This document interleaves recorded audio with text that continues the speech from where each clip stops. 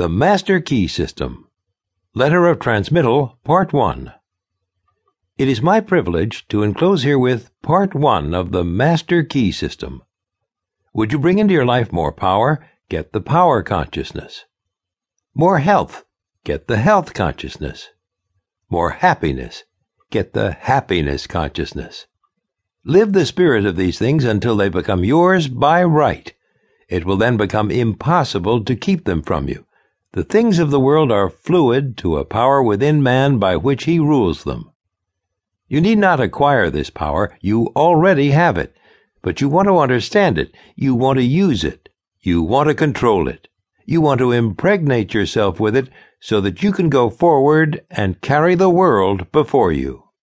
Day by day, as you go on and on, as you gain momentum, as your inspiration deepens, as your plans crystallize, as you gain understanding, you will come to realize that this world is no dead pile of stones and timber, but that it is a living thing. It is made up of the beating hearts of humanity. It is a thing of life and beauty. It is evident that it requires understanding to work with material of this description, but those who come into this understanding are inspired by a new light, a new force. They gain confidence and greater power each day. They realize their hopes and their dreams come true. Life has a deeper, fuller, clearer meaning than before. Part 1. That much gathers more is true on every plane of existence, and that loss leads to greater loss is equally true. Mind is creative, and conditions, environment, and all experiences in life are the result of our habitual or predominant mental attitude. The attitude of mind necessarily depends upon what we think. Therefore, the secret of all power, all achievement, and all possession depends upon our method of thinking. This is true because we must be before we can do, and we can do only to the extent which we are, and what we are depends upon what we think. We cannot express powers which we do not possess, and the only way by which we may secure possession of power is to become conscious of power. And we can never become conscious of power until we learn that all power is from within.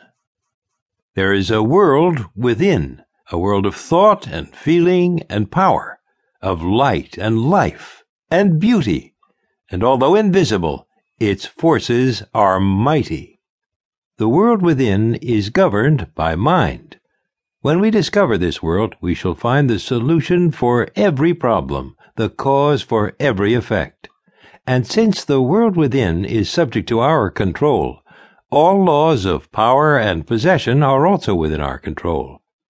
The world without is a reflection of the world within.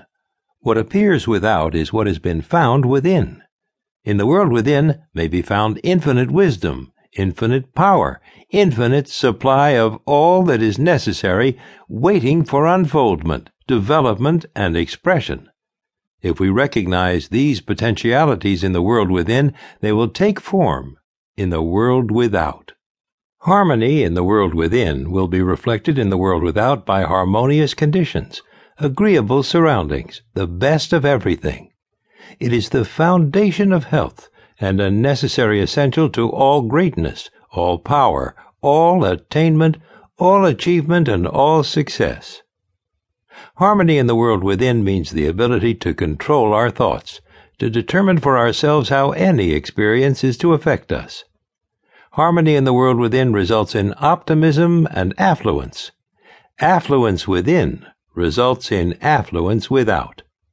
The world without reflects the circumstances and the conditions of the consciousness within.